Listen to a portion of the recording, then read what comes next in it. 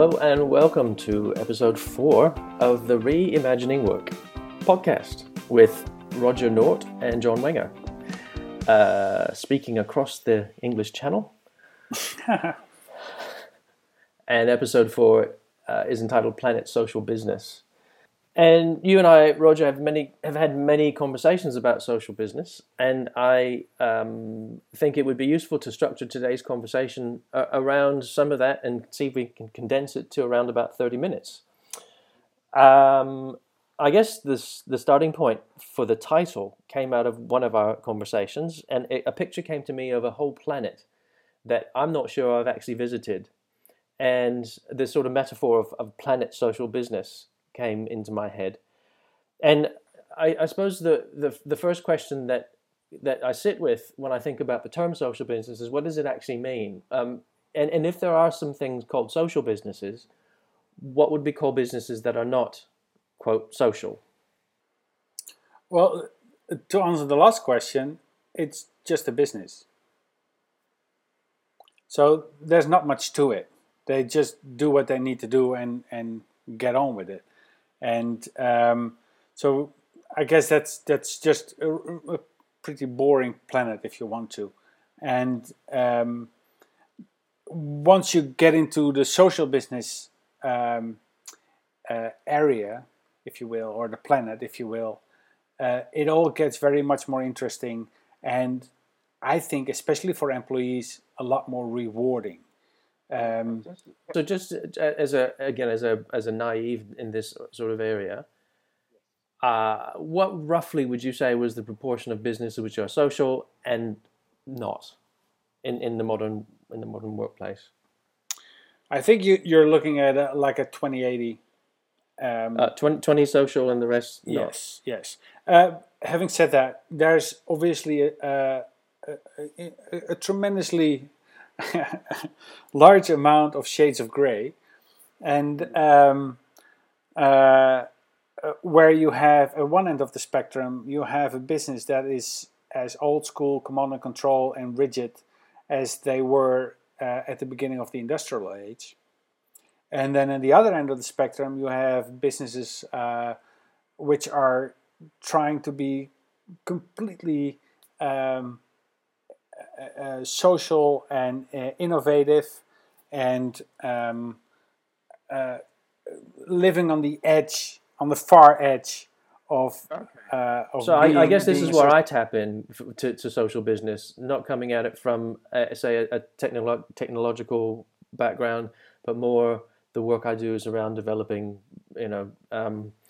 people developing themselves in relationships. So that's the social aspect of it. It's the innovative thing that you've just mentioned, which is where I get interested and think that I partly belong to that tribe of people generating greater social business in the world. Yeah, okay. So that would be the one end where they're highly innovative.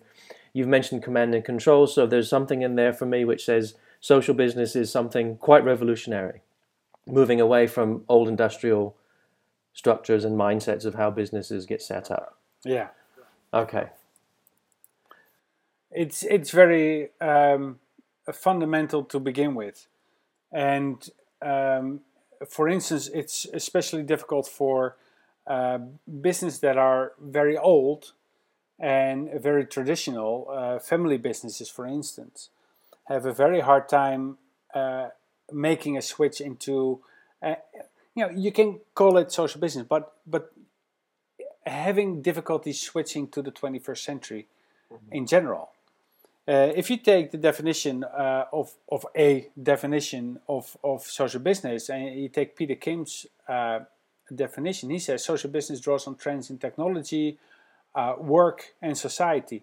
And that means that you're very much in tune with the now, with the world that we live in now, with this planet, and not with the planet that is already 100 years old in some cases. At least, yeah. Yes, and this goes actually for some companies too, right? They've been around for that long, and it's very difficult for them to stay in touch and to keep going at that pace and that level. And things change faster and faster and faster. I mean, you have that. I don't know the technical terms of that, but we're working. Everything develops quicker every time. The same with data storage or the price of memory for a computer, or 20 gigabytes of storage 10 years ago would have been unimaginably expensive. So you're saying those three trends that you identified that Peter Kim talks about: technology, work, and society. The changes in those three domains are accelerating.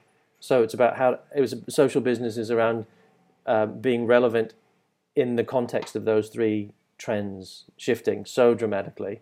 Yeah, technology obviously is accelerating quicker than the other two. That's just the nature of the beast. I mean, there's a certain drive to develop technology, and once you reach that point, you can reach that point, you can reach that point. Society moves a little bit slower, and work is somewhere caught in the middle. But the changes in society can happen fast. You've got these jumps that you have, and the latest jump that we've had was since the 2004, 2005, and we've entered the social era, right? And we've already entered the digital era, but now we're in the social era, and it's changing the way that we communicate with each other, that we see the world, that we get our information, and the way we share information. It's just, I mean, the fact what we're doing now, I mean, we would not have been able to do that 10 years ago. No, it would have been unthinkable, really. That I wouldn't have considered it as possible. It's just not. And I mean, we could have recorded some sort of broadcast, but chances are we would have been. It would have been necessary to be in the same room, or we used to like a phone in order to make the connection. Doing it the way we're doing it now is just. I mean, 10 years ago, forget about it. You would not have been able to do that, and.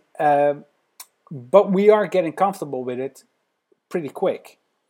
And that means that people get used to it and people want it because it's the way we communicate these days. I mean, my father-in-law, he might not. It's a big deal for him to send an SMS, to stay in touch, or even open an email. I mean, it's a challenge, and for us, but it's getting so much. Well, for me, even more than maybe for you, and so that's technology, and business have to keep up because society is the sharing. It's supported by technology, and it's translated in the way we work. Let's focus a bit on this bit here when you said businesses need to keep up because, and I think it's the because that a lot of people get stuck. If you're suggesting that majority of businesses would not be in the social realm yet, I'm thinking of two people very close to me in my life, one of whom has reached the milestone of 70 years and delights in learning how to send a Pix text to me when she's out and about. The other person is younger than me and is a bit like King Canute and tries to keep the tide of technology back and sounds a little bit like a great-grandmother. And then, in the old days it was easier. We didn't have mobile phones. And I get a little bit frustrated sometimes when I don't get a text responded to, for example. But the because is really important because there is a mindset shift that needs to occur. So there's a business that's been operating just fine, thank you very much, for 50 years. Suddenly these trends come along. Yes. They manage to install computers and people use computers and they send emails and that's really quick and efficient and isn't this fun?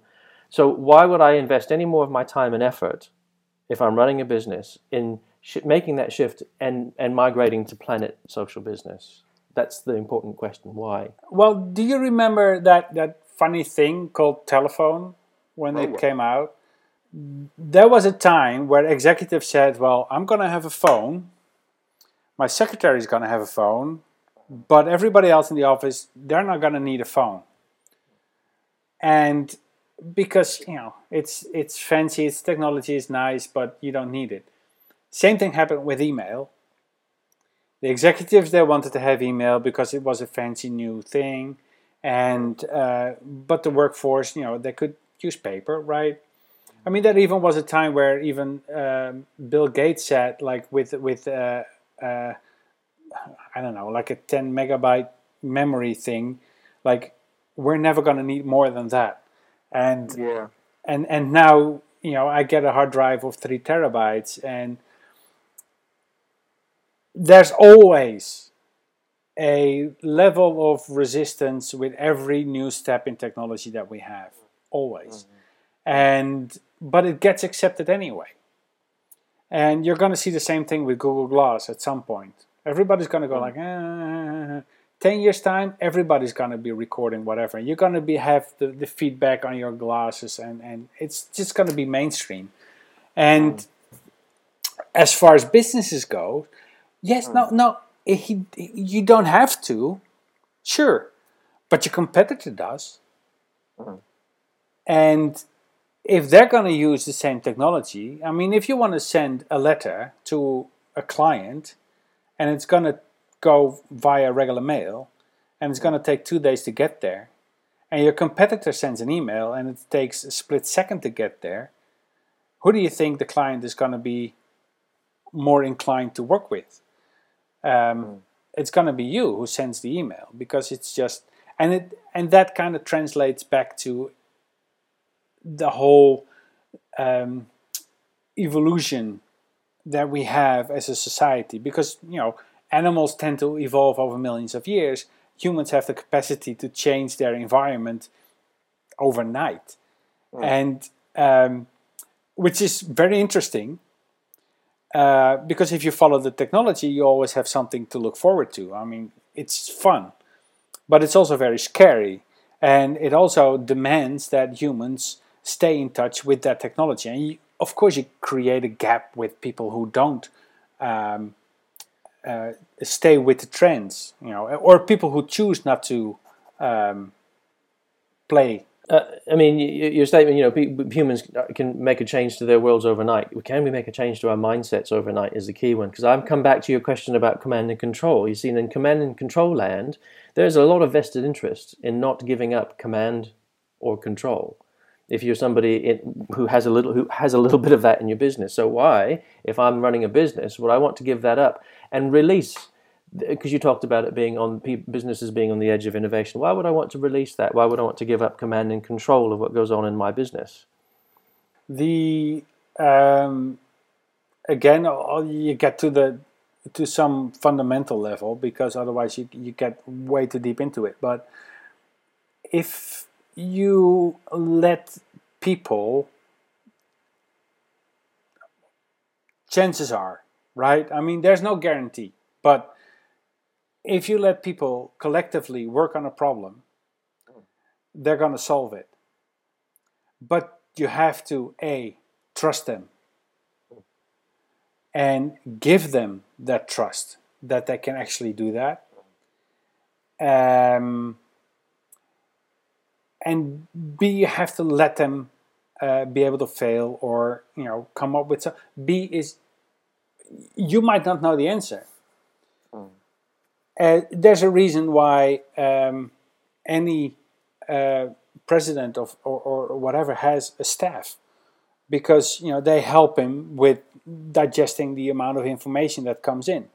There's no way he can do it alone, especially if you have a large company. There's no way you can absorb everything alone. You cannot micromanage everything within a company, and you can only set the broad business goals, and then you have to trust your managers to work that out. Yeah, I mean, right now you're preaching to the converted, because this is where I tap in, and I'm absolutely, passionate about workplaces being places where power and control is far more dispersed throughout. It's not held in the hands of a few people at the top. I'm absolutely behind you on that. It is in combination with transparency, right? Because the command and control now it still goes down, and you still have to trust your manager in order to do what is necessary. But in the current structures, you have to blindly trust them, because you can't control them as you would like to, or you don't have. So it's a two-way. So the social in social business is a two-way thing. There's an openness and transparency in there. Absolutely, it's no mirror. It's not like a one-way mirror or something. It's just a pane of glass, and it's not even bulletproof. It's just a window, and it goes both ways. Yeah. So you're kind of hinting at some stuff that I've written about in the past around leaders and managers reimagining what it means, like reimagining the job description, if you like, reimagining what it is that their role consists of when they walk into the workplace every day. Yeah, okay. So it is quite a revolution. And again, that's the why. You've suggested, well, your competitors will be doing this.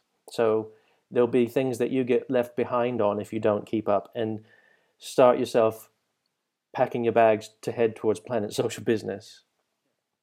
I'm interested to talk a little bit about information and communication, because the revolution, certainly from a technical side, which even I am aware of, it technically has changed the way I communicate, witness what we're doing now. Information is another one that I'm interested to hear a bit more from you about. Like, how is information treated differently? Because one bit of me is that CEO or the manager who's going, yeah, but if we open up this stuff, it's just floodgates of information. And actually, we're doing fine, thank you very much. Do we really need more information? We've got all we need. Well, you don't need to create more information. You just need to be able to control the information, or have it controlled. You don't, as a manager, you don't have to control every piece of information, but have the system control the information. And so it's more like proper management of the information. I mean, if you have Holland, for instance, right? I'm Dutch. I was born there, and we all know part of the Netherlands is below sea level. And if there's one thing that's extremely important in the Netherlands, it's water management, right? Every day, 24/7, every waterway, or it's all managed. And because they have to. Because if they don't, it's going to flood within a matter of weeks, I think. It happens really quickly. If you use the water metaphor as your information, the Netherlands have control over their information very well. And it's part of their survival. But they're not creating more information, right? There's a finite amount of information. Obviously, a company creates information as it goes along, but you don't have to go out and make even more information. You just have to control it better, like a waterway, and make sure that it flows where it needs to flow, but that you can stop it where you need to stop it, or where you can collect it where you need to collect it, and It's a tagging thing, if you will, and it just makes sure that the information that's out there, that it's findable, and it's like searchable, it's findable. People can find the information that they need quicker than they would be able to do it now, and it's not just one person that holds onto the information, right? The hoarding of information by certain people on Planet Social Business, if you will. I mean, the information flows freely, but the employee will only get the information that he or she needs. All the rest is not important, and he doesn't see it because it's outside its small realm of interest. But once he needs something from that pile, or from that lake, or whatever you want to call it, he can reach in and just grab it and use it. And in order to progress his own work. So it's not necessarily more information, it's just a better control of the information. And certainly developing capabilities around managing information for oneself. I mean, I was thinking just there as you were speaking about Harold Jarche's work around personal knowledge management. I read a really interesting and very well written as usual, blog by Richard Martin this morning around that work. So it is about developing the capabilities to manage information, because otherwise we will individually be overwhelmed by the flood of it. I mean, it stands to reason that if you unleash this amazing technology called email on people, everyone's going to use it. And I'm going to spend half my day, if I'm a manager, say. It's a prime example of an uncontrolled flood. Right? Yeah. I mean, there's no control, and well, some people control it very nicely. They have all the filters, and it goes straight into the appropriate folders, but some just have like one huge mailbox and go like no, whatever, and it's just an endless flow. It's just an endless flow of information, and it's completely uncontrolled. And what you get, I mean, if the levee breaks. Yeah, and you need to have a level where you don't get overwhelmed, because I think it's a very fine line that you cross when suddenly you go into overwhelm and your productivity. I mean, I think about speaking about myself, my personal productivity just drops if I just have a sense of overwhelm, if I've been involved in a project or something, and suddenly I get too much, and suddenly it feels like I'm not capable of doing anything. So there is something around, again, that's related to that mindset shift of what is it that you need to do to prepare yourself to go and live on Planet Social Business? What are the capabilities? Well, email is a very nice example of that, because it kind of cuts both ways. And it's the bad kind of cutting that it does. At one end, it's a dull knife, rusty. And on one end, you have the amount of information, which is a continuous flow of usually very unimportant things, but they need your attention anyway. And most of it, in some cases, all of it, can be dealt with in another way, more productively. And the other bad side of it is that all the information that is stored in that email system is lost, because the only one that has access to it is you. Nobody else does. And sometimes there's a lot of information in there. There's documents in there. People use it sometimes as document storage. They need a certain document. They search through their email in order to find that document. Hello. And, it's not very clever. I'm sorry. I had different ways of working when I was working in concert with a team of 5 or 6 people. I'm working right now for myself and on my own, and I kind of see it as a good enough system. But I know exactly what you're talking about when you describe that.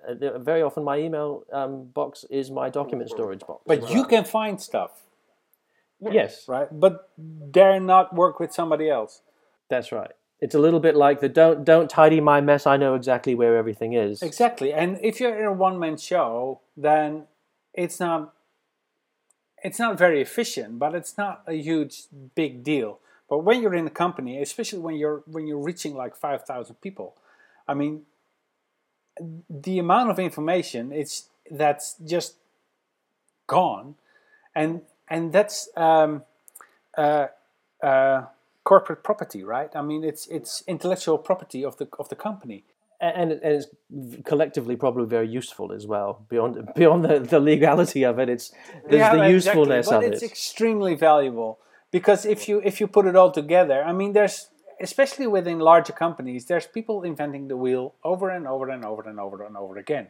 There's meetings being held which are completely useless because the information is already there, or somebody already solved the problem in some cases, right? Or you can narrow it down, or you can structure it better with the information available, but you can't find the information. So, when you put the information in a central repository and you make it findable, searchable, and taggable, and you do it in a platform which is, and now we're talking just about the available technology, right? And working with that technology. We're not even talking about being structured in your work, doing it continuously, or talking about communities or other powers that we can use in order to get a certain unity within the company and more engagement of the employees. This is just information that you're talking about. be that as may, information is probably is the most valuable thing a company has next to its employees. Well, it's certainly more central to the way a business or the resources a business needs to operate compared to 100 years ago. When we used to make widgets in factories, I'm generalizing, of course, but when information is our currency, then it seems sensible that you would need to have ways of managing information, which is entirely different of managing an assembly line or something like that. Now, there was a quote in the foreword of your book, which is, you cannot opt out of being a social business, which is it's a challenging statement that suggests that say roughly 80% of businesses which aren't there yet, they will be unable to resist the tide, if you like, that we cannot stop the tide. We cannot be King Canute and stop the tide from coming in. I'm also aware that our time is running out, but I think there's a further conversation that would be useful to have around that. If you can't opt out of being a social business, if that's true, then how can people begin to familiarize themselves? Because all the things you've talked about, I have pictures of just this huge plethora of technologies and useful tools and techniques and ways of operating. But I think the first bit is, so what would be the first phase that a business might need to undergo? It's a bit like going into a restaurant where you just cannot choose because the menu's too big. How do I, if I was trying to make my journey there to Planet Social Business, what would be some of the early things that I would need to familiarize myself with? Is that a question now, or we're going to save that one? Yeah, it's rhetorical and it's a question now. I'm not going to ask you to give the whole answer, but just, I guess, as a warm up to the next conversation, I think we need the first thing that you're not able to opt out. Yeah. Is I believe that's true, and with me there's others. It's because society evolves. It's because technology evolves. It's because the way we work evolves. If you, as a company, do not evolve, you die. There's, I don't know the exact figures, but for instance, Kodak, it did not evolve. It died. There used to be cars that ran on steam cars. Took about half an hour to start one up. Once they run perfectly. And when the petrol engine came along, the guy who made the steam cars, he was like, meh. Don't want it. Don't think, no, that won't. It'll never take off. No, it stinks and it'll never take off. Well, he died, obviously.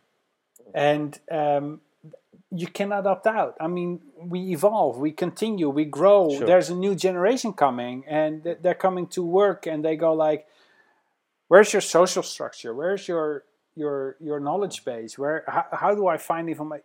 Excuse me, you want me to walk across a floor asking people at random in order to find a certain document or something? Are you kidding me? Right?" And so yeah, no. That's why you cannot opt out, because everything will come by, the tidal wave, if you will. It'll run you over at some point. And that's an inevitability. I mean that's been proven already. And where do you start? Start by taking a breath, and then you become aware of what's out there, and then you grow from there. You start with awareness and take it from there. Yeah, I mean, as you speak, I'm beginning to answer a little bit the question that I posed you. I mean, I'm a student and practitioner of systems, and I'm fascinated by human systems. And one of the things that I remember being drummed into me when I was training in the methodology I use was, you're working systemically. Start somewhere. Start somewhere, though. Because you're not working linearly, it doesn't matter, but you start somewhere. And in many cases, the way you start will get you some momentum. And once you're in momentum, once you're in motion, then you can change direction if you need to. So, I mean, I suppose answering that question to myself, as you said that, like take a breath, gain some awareness and of yourself, and start somewhere. I guess where is the first thing that warms up in you? What's the first picture that comes to you? And start there. But start, certainly. Well, we do need to wind up this conversation, but I think there's lots for the next conversation around social business, I think. And I guess it's the question that I'm sitting with and I'd like to pose to you is, are there phases that businesses go through? Are there any typical phases that businesses go through in order to become social? What are those transition phases? And maybe if there were some examples of stories or case studies that you are familiar with, it would be useful to get some of that so we get a picture of what it might look like, a business on its road, or maybe a business that got from non-social to social, if you like, would be useful, and some of the capabilities that people have had to learn on the way. So that's a flag for the next phase of this conversation of Planet Social Business. And I look forward to that conversation very much. But for this week, we need to wrap up. But it's not the next episode, right? Not the next episode. No, that will be the next phase of this conversation. Right, okay, exactly. Because we have as the next episode, it's entitled Beyond Empathy. And I will be speaking a little bit about role reversal in the workplace. But for this podcast, we'll say cheerio. So it's goodbye from me. Yes, and me. And we'll be in touch soon. Thank you for listening.